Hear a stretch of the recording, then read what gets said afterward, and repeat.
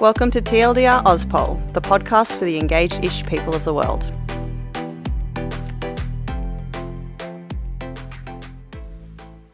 Hello and welcome to TLDR Ozpol. Annabelle, it's so nice to see your face. You too, Ree. Before we get started, Annabelle, over to you.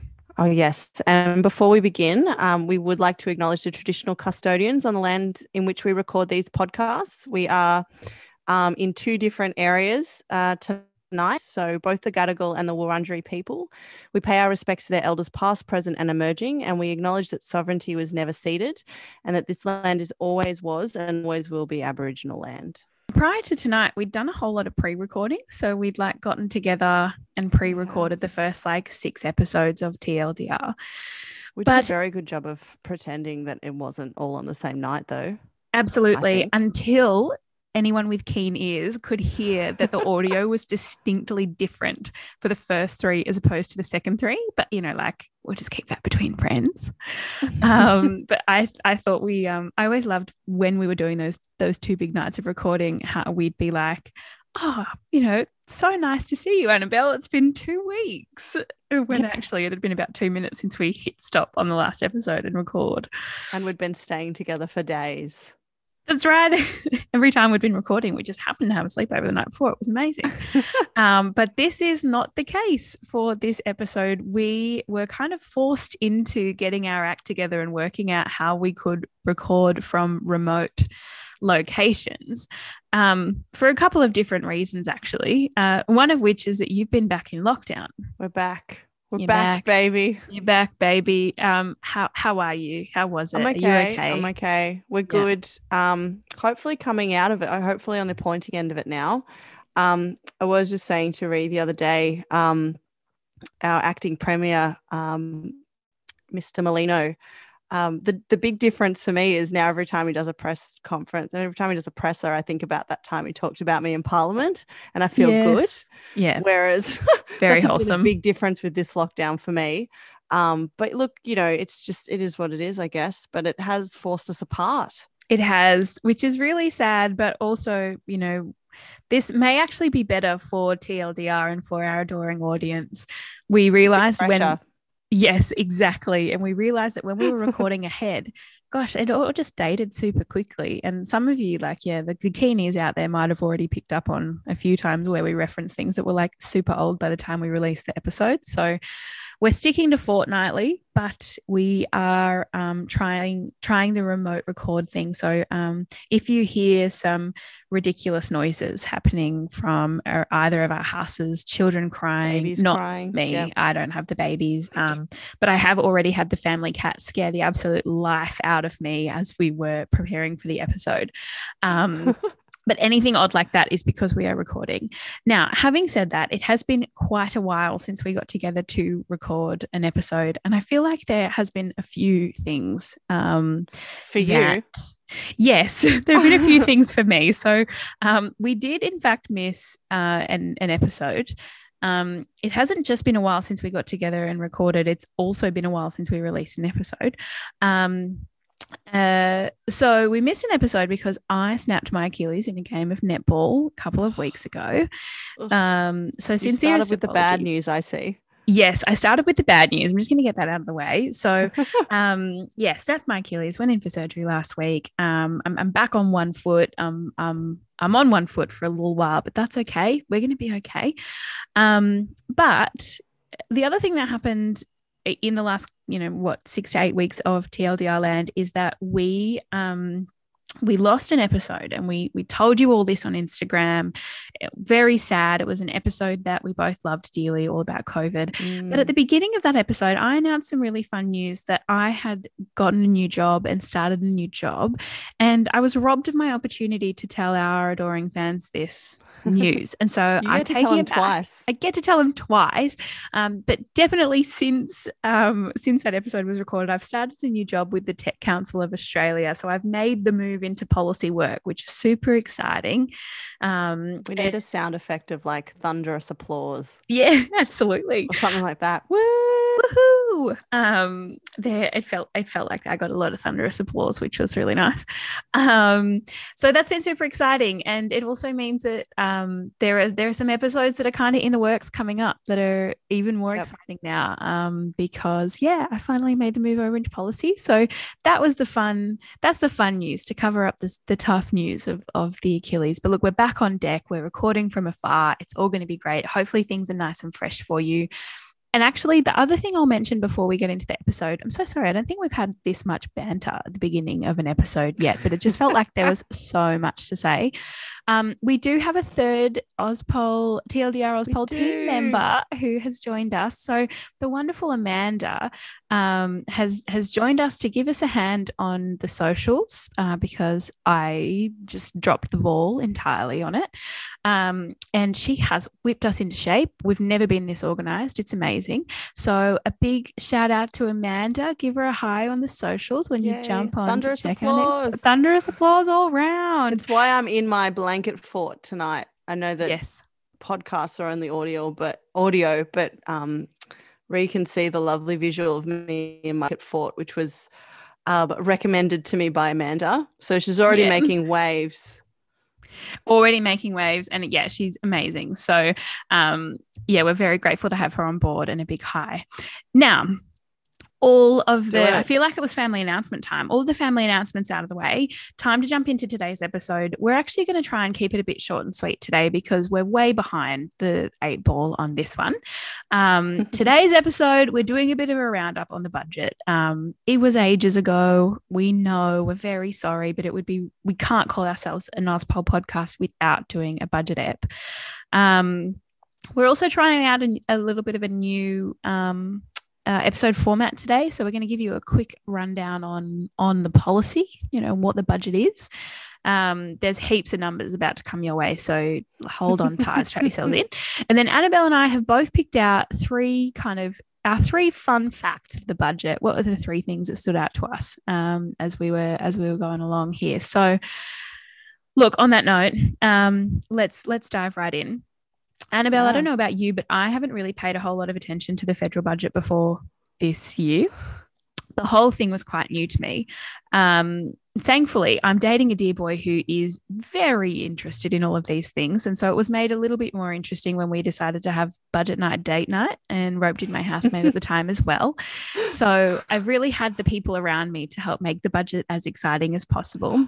I've told you this before, but as someone who watches Question Time for kicks, this is like music to my ears. I bloody love that you're like having budget date night. I'd never even thought of something like that. That's so funny. It was great. I loved it. And by budget time next year, the darling boy and I will be living together. So it will be budget night party at our house. I'll be there. But it was if I'm out of lockdown. If you're out of lockdown by then, Godspeed. It's too real. It's too real. But look, the basics of the budget. It's much more than a giant spreadsheet for the nation, was my first takeaway for this year. But it's released annually for the year ahead, even on years where there's an election potentially within the budget year. Mm-hmm. The week leading up to the budget, there's a bunch of teasers announced, but you only find out the details of those in the 1-hour speech that the Treasurer gives to Parliament on budget night. Super fun fact for you. So a thing called the lockup happens on the day that the budget is handed down. And what the lockup is 5 hours before the budget speech, there is a group of journalists who are invited into Parliament House. They cannot take anything with them except snacks and their pens and pencils. I'm assuming technology and stuff these days as well, but I'm not actually sure on it, so don't quote me. But they then have 5 hours to digest the budget paper so that they can hit go on their stories and their commentary as soon as the speech is finished. So, when Josh Frydenberg jumped up and gave his really thrilling speech in Parliament and said some of the announcements that we're about to give you the rundown on, basically as soon as he's done that speech, there's journos who have the detail of like where that money is going straight away. So anyway, that was a fun discovery. I didn't know that. I'm learning. The lockup. Yeah. Lockup. You wrote that on here on the show notes, and I just thought that was like I don't know, re-slang, like froth it, the lockup of budget. Lockup. No, it's actually a thing. There you go. It's actually a real journo thing. So that's awesome. So that's kind of the mechanics of the budget, right? That's how it happens. The thing that I also found super interesting about the budget this year was, pretty quickly what came out was Josh Frydenberg saying that this was like the women's budget, right? Mm-hmm. And there's a bunch of different narratives that can be pulled out of this budget. Mm-hmm. Without commenting on whether or not I thought that was the right thing to do, or whether or not I think the budget actually addresses those things, or those narratives that it says it will, I think my reflection on this whole thing as like a policy tool was that the budget is just so much more than like what we're spending where, but the budget is actually an opportunity for our sitting government to let us know like what's important to them, at the time, and what are they valuing for the year ahead. It's like a window into the political agenda for the next 12 months, because when they make promises about what they're going to spend on things, they got to then see them through, particularly on years like this year where we have an election looming. So kind of I came into the budget looking at it through the lens of like, this isn't just a practicality, but actually this is like a moment of political theatre. That there's a moment where like everyone is watching, and everyone who will assume something will assume it in this moment. So make sure that you're giving them the right story to kind of go home with. It's such an interesting perspective. I mean, obviously that women's budget, and again, like you, we don't need to kind of go into the minutiae of whether or not we agree that it is. But the fact that they've come out and said that, for me, like maybe cue some eye rolls and, okay, this is the, the kind of hip thing to do or whatever else. But like to actually be clued into social commentary and understand, hey, we need to talk about this. I'd actually not really thought about it from that perspective. So I'm glad you've brought that up in that way. And actually kind of made it more accessible for me, because I'm not a maths and numbers person, and so I was like, the budget just feels like the most boring thing ever to try and get across. But when I had that kind of perspective shift of like, actually that 1 hour speech lets me know what the government think matter, and it's an opportunity for them to let me know they're hearing me. And they're hearing us, because it was a very strong message to send, right? To come out saying it was the women's budget after a year where we've had so many challenges and so many stories that have been far less than what any woman deserves. Come out, for them to then use the budget, which is really just, like I said, what I thought was a practicality, to come out and address that. I was like, this is such an interesting kind of political move, to say that even the budget is an opportunity to make friends, the budget is an opportunity to let you know that we hear you. And like we said, the detail of do we think it does that aside, I think it made it a whole lot easier for me to follow, and a whole lot easier for me to engage with, keeping in mind that it wasn't just about the money. But it would be seriously remiss of us not to do a little bit of a rundown of what money was being allocated where. We're going to whiz through this like super quickly, bearing in mind that in the next couple of episodes, what we're going to do is pick out a couple of these different areas and actually pull apart the policy mechanics of how the money is being spent. So don't hate on us. Don't hate on Amanda. Poor Amanda on the socials if we go too fast and you don't catch everything, because we will come back. Annabelle, replay us. Where are we spending some of our cash this year? I'm going to start with the pandemic response. Love this. And one of the first things I wanted to sort of say is the budget is actually based on the key assumption that a population-wide coronavirus vaccination program will be in place by the end of 2021. So that's a very, very interesting assumption. But the government is committed to spend a total of $311 billion to fight COVID, including $20 billion on health support and $290 billion on economic stimulus. Another $1.9 billion on the rollout of COVID-19 vaccines, another $1.5 billion on COVID healthcare services, taking the total spend to $20 billion on the vaccine rollout and health system more broadly. That was a lot of numbers. That's a lot of cash. And there is more to come. We just started. Another big part of the budget was aged care, and this was right off the back of the Royal Commission into aged care, which wrapped up, I believe, earlier this year. So it's a pretty quick response from the government actually to address the findings of the Royal Commission. And if you're not sure what a Royal Commission is, I suggest you listen to episode 4, where we talk about the Royal Commission call for a Royal Commission into veteran suicide. Well done. You're welcome, everyone. For aged care this year in the budget, we had $17.7 billion over 5 years responding directly to the Royal Commission report. That was comprised of $6.5 billion for an extra 80,000 home care packages over 2 years, which helped more people live in their homes for longer, which I'm not sure about you guys, but looking at my dear grandmothers, I want them to be living in their homes for as long as possible. There was $3.2 billion to cover a $10 per person per day increase in payment to aged care providers. $3.9 billion to increase the number of care minutes each aged care resident receives per day to 200 minutes. So a couple of initiatives there, like we said, to respond to the Royal Commission. As we've also said, this was a budget for women. Annabelle, tell us what exactly did that mean? Where's the cash going? I just want to say before I get into it that you did that very well, and I need to do a few more red leather, yellow leathers.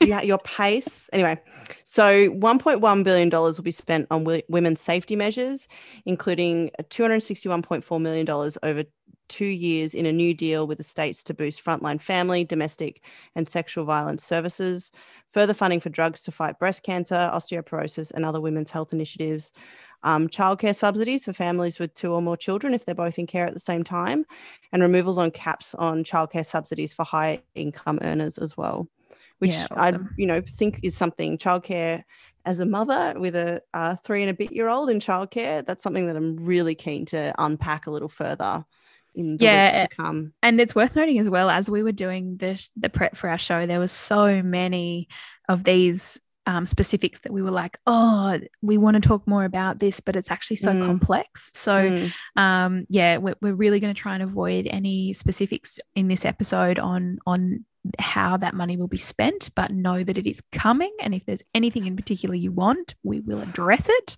Yeah. And Annabelle's burning to talk about it. Annabelle is burning to talk about childcare subsidies, and Ree is burning to talk about the digital economy strategy, but we will not. A big part of every budget is, of course, tax and what's happening with the way that our taxes are structured.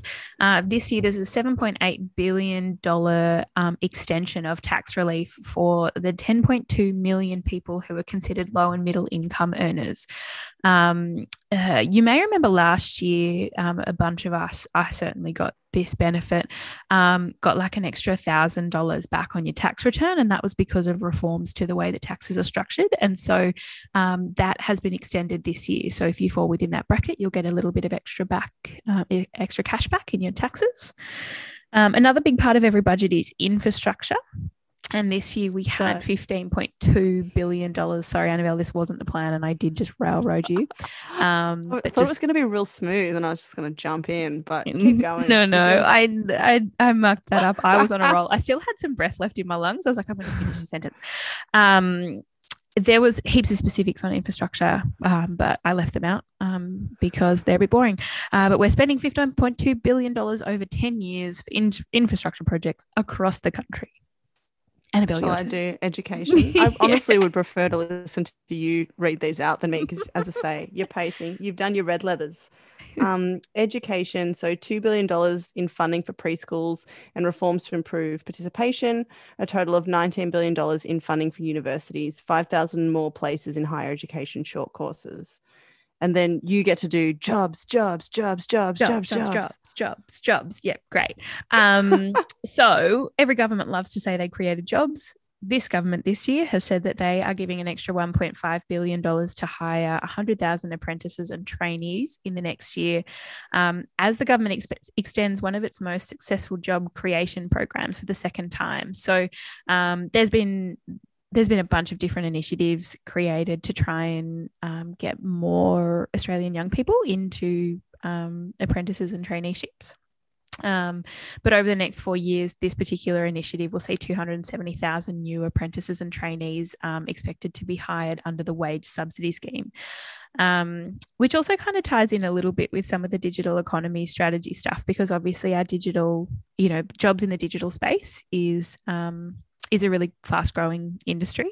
So it kind of makes sense that I got to finish on that one, because there's a little bit of love in there for you got to do digital jobs and tech. I got to do jobs.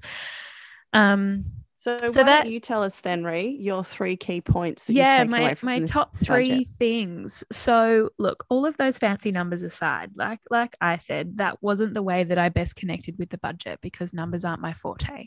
But there were 3 big things that I took away in attempting to get across this budget. The first one is that, we just spent a lot. We spent a lot of cash. Like, there was a lot of big areas in that budget. And a lot of the commentary that I read was kind of talking about how this was like a very Labor looking Liberal budget. And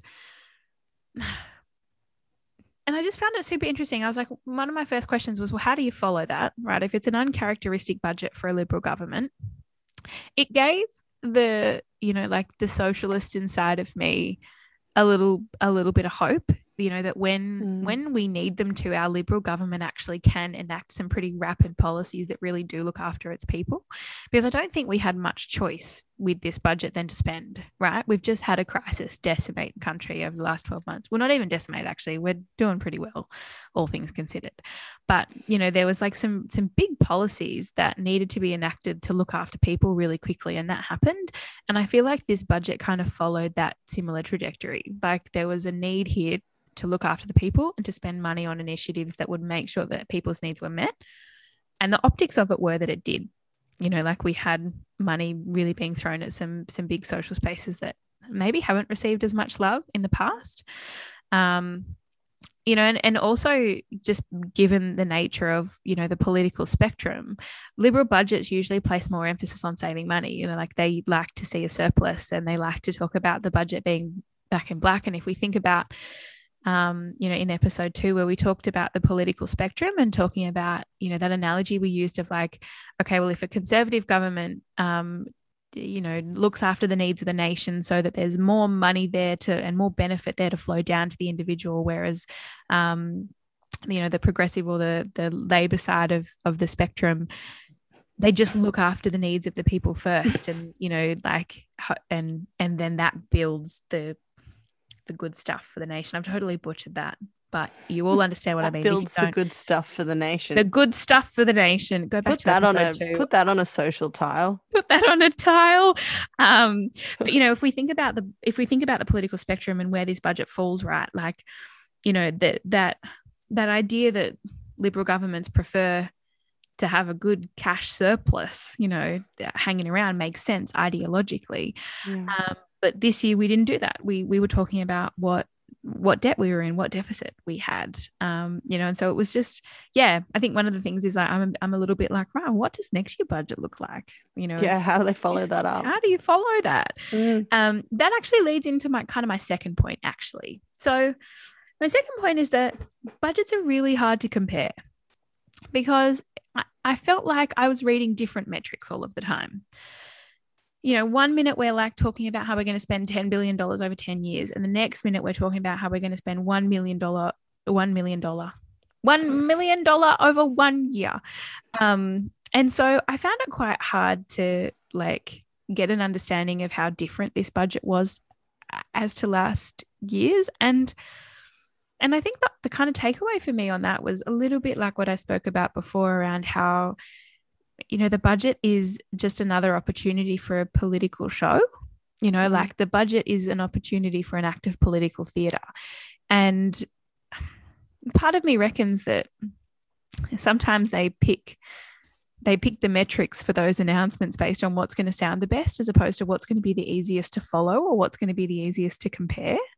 Yeah. And that might be the cynical view. And the cynical view normally isn't the view that I bring to the table, because I am quite optimistic and romantic about the way that these things happen. But I think that, having those narratives surrounding this budget as well of like, oh, it's the women's budget and, that kind of narrative, I was like, this is actually a super interesting political tool as opposed to simply a big spreadsheet of how we're going to spend our taxpayer dollars.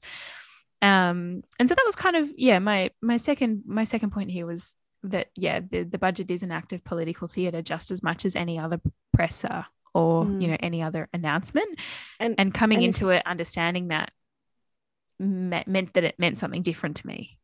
Yeah, and if you're not like sort of following budget on budget on budget, some of these announcements are similar. When like I was looking at like research funding, if you follow the CPI index, it's actually less money that they're giving year on year, but they sound like big numbers, but actually compared to last year, when you look at growth and everything else, it's actually less. So it's really, really good point and really interesting way to look at a budget.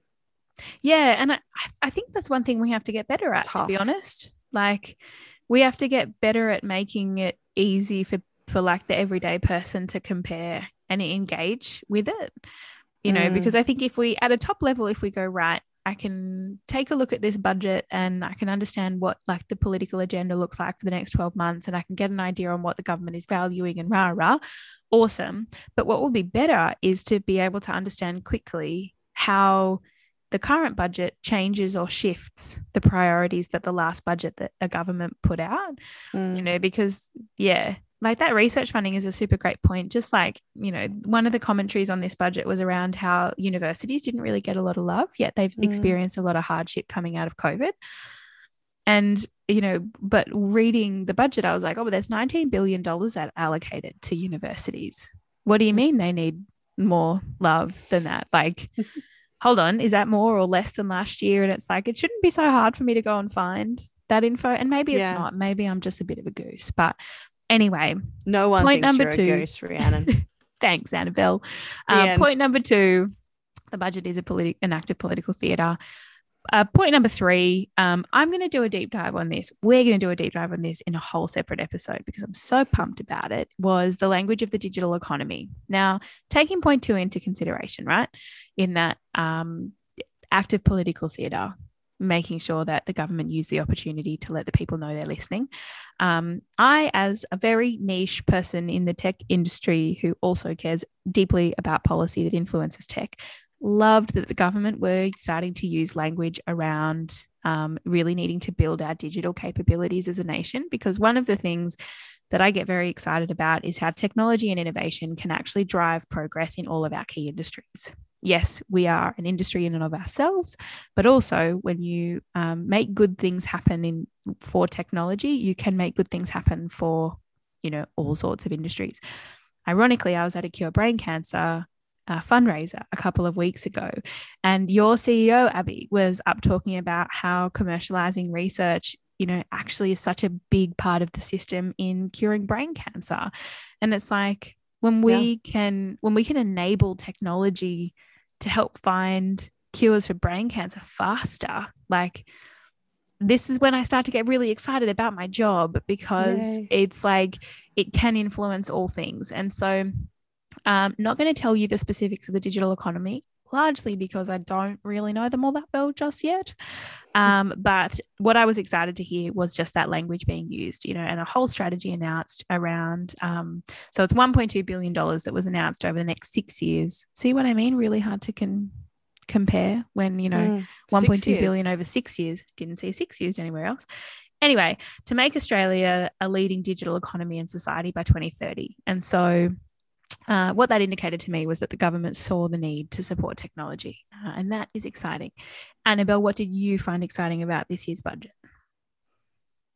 Yeah, so I'm going to pretty much solely focus on health. Those of you who know me know it's my bag, and it's also we mentioned one of those big winners, I suppose, in the budget. Which was aged care, receiving $17.7 billion. Another one in the health space was mental health, receiving $2.3 billion. And, as we say, here's another teaser. We'll go into how that money's spent over the next few weeks a little more. But I do want to say like, I do want to say a little bit of get on my soapbox a little bit here. And, obviously such welcome funding. But my thought is sort of more that more focus on sort of systemic issues and structural change that have come out of those royal commissions are going to be needed if we really want to see growth in those industries. And as I say, we'll talk about that a little bit more, but that was something that really popped out for me. I think, the second one, it would be remiss of me to talk about health and not mention COVID. Yes, I'll give you that. And I promise you, Rhiannon, I'll steer way clear of the COVID-19 vaccine and treatment strategy within that, because everyone's probably pretty obvious what I think about the way it's all happening. I mean, I think a lot of people have a lot of things to say about that, me included. So, let's leave that for another time. Exactly. So while we all know that government is still essentially playing COVID catch-up, and let me trademark that right now, so COVID catch-up TM, this year's budget, I feel, sort of hasn't addressed many of those challenges that have been created by the pandemic response. So one of those is sort of the blown out public hospital waiting times, which was created by that shutting down of all unnecessary elective surgery. Yeah. And, sort of that rolls into my third point, which is, through our pandemic response, we've seen such an amazing social emphasis on protecting those in our community that are high risk, those with comorbidities. And that's why we're wearing masks, and that's why we go into lockdowns. And, the people in our community have those chronic health conditions and are at high risk. There's such a sort of social literacy around that now at the moment. So I was actually a little bit surprised not to see more focus on preventative health in the budget. And I did a little bit of desktop research and found, like, in Canada and the UK, preventative health expenditure is actually over 5% of the health budget, which I thought was really amazing. Yeah, right. It's quite big. So our $250 million over 4 years, there's another metric, 4 years, is much lower than that. So, things like obesity, social determinants of health, they're really only minimally addressed in that. So that was something I was actually looking for, which was weird. Yeah. But yeah, I didn't see it. I was really surprised. It's really interesting. One of the areas that we haven't actually mentioned tonight, but that we're going to do a deep dive in our next few episodes, is Australia's mental health care system. And last year or the year before for uni, I wrote an essay on our mental health care system and about the role, or like the place of prevention and preventative mental health. It was really interesting because so much of the research talks about, I'm kind of not surprised that preventative health isn't really in there, because it's really hard to measure. Like when you're treating a fully manifested version of any disease or a chronic version of any disease, the outcomes are super easy to measure because the impact on the individual is really high. And so it's a lot easier to kind of measure the success of an initiative. So I'm kind of not surprised, but I feel like there's definitely a bit of a theme with a couple of the reflections that you've talked about there around, and even in episodes prior to this, actually, not just about the budget, just around this, like, how do we get better at systemic intervention and identifying the systems that underlie the policy areas, or the policy problems we're trying to solve, and how do we get smarter at intervening at different points. Anyway, that feels like a whole other podcast episode. And is a royal commission the best way forward? It's interesting that aged care and mental health, which I've mentioned here, both have had royal commissions. Yeah. All of the, quite a few of those areas that have had royal commissions, disability is another one, are getting quite a lot of funding. So is that what makes the government pay enough attention to it? Yeah. Yeah. Really fascinating, because we do know that royal commissions are also really expensive, and they're a really expensive way of getting the right attention on an issue. Yeah. So are they the best way of going about it? Exactly. But if they're getting the best outcomes, then yeah. Anyway, we could keep going. Let's for a really go through long where time. we landed. Where did we land? Well, look, and wrap this mother up, bad boy up. Look, most of my reflections are pretty high level, because that's kind of how I operate. And as someone who hasn't particularly engaged with budget before, this year's one, it did fascinate me.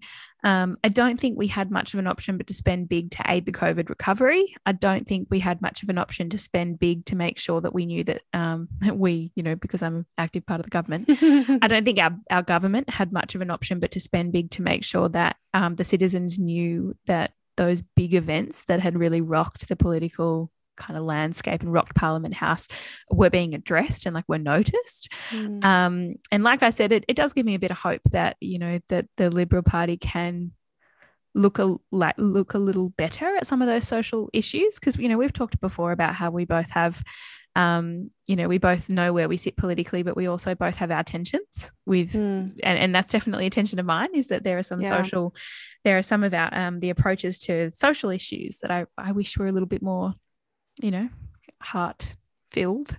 And this year's budget did give me a little bit of hope that is possible, and that there is it is possible for our Liberal government to do what they need to for the people when they need to. And I think if we look at this budget as an indication of the agenda, then there are a lot of different groups being looked after in the next 12 months. And I think that's encouraging to see a different kind of budget from a government. But like I said, will be super interesting to see how next year's budget differs. But look, for a first timer, I didn't find it super easy, but I am glad I persisted because I did in the end think that it was quite an interesting policy tool. Abby, where did you land? Yeah, I mean, look, it's kind of similar, you know, in the sense, and just sort of going back to what you said before in like your key points, you know, I think I'll stop short of calling it a Labor-looking Liberal budget. I'll leave that to you. But you know, I do, you know, you're right. Like a lot of the new government spending is going to sectors which, you know, in the past the government's been criticised for failing to support. So like, you know, children, the elderly, people with a disability. I suppose we could add women into that. And, you know, I love, like I said before, I love that these sectors are finally getting that focus and funding. For me, it's how that money's spent within those sectors that is the lens that I'm looking through now. You know, some of them are getting some big chunks of money, but, you know, we're looking at, you know, we're forecasted to be nearly sort of in $1 trillion worth of debt by 2024, 2025. So I want to see real systemic change for that amount of money. You know, it's our generation that's going to be living with that debt. You know, so, and obviously, you know, we're going to explore that in a little bit more detail over the next few weeks. But, you know, I guess essentially where I landed was, you know, I just want it to be worth the debt. That's what I want. Yeah, cool. Which I think is like, it's fair. It's common sense, really, for it to be worth the debt. And I think that does leave us in a really good place to kind of bid everyone adieu, but keep them hooked for the next couple of weeks. So that was teasers galore. We needed a teaser counter. We did. We needed a teaser count. But stay tuned. Look, over the next couple of weeks, like we've mentioned, aged care and mental health are on our radar to take a little bit more of a closer look at how our taxpayer money is being spent on those particular things. Give Amanda a shout on our Instagram if there's anything else from this budget you'd like a deeper dive into. There's also a couple of other great podcasts who have done slightly kind of more in-depth look at the spend of the budget and that kind of thing. The Daily Oz is a great news podcast that does that, and their Instagram explainers are legendary. Old Boys Club down in Melbourne as well have done some in-depth stuff on the budget too, and they weren't late to the party like us. So heaps of reading and listening that you guys can do to get yourself across it. But for now, we're going to love you and leave you from our first remote episode. Abby, it's been so nice to see your face again. Likewise. I know this is a lovely reason to catch up. Yes, it is. It's been great. Nothing else. All right, guys. See you soon. Bye. Bye.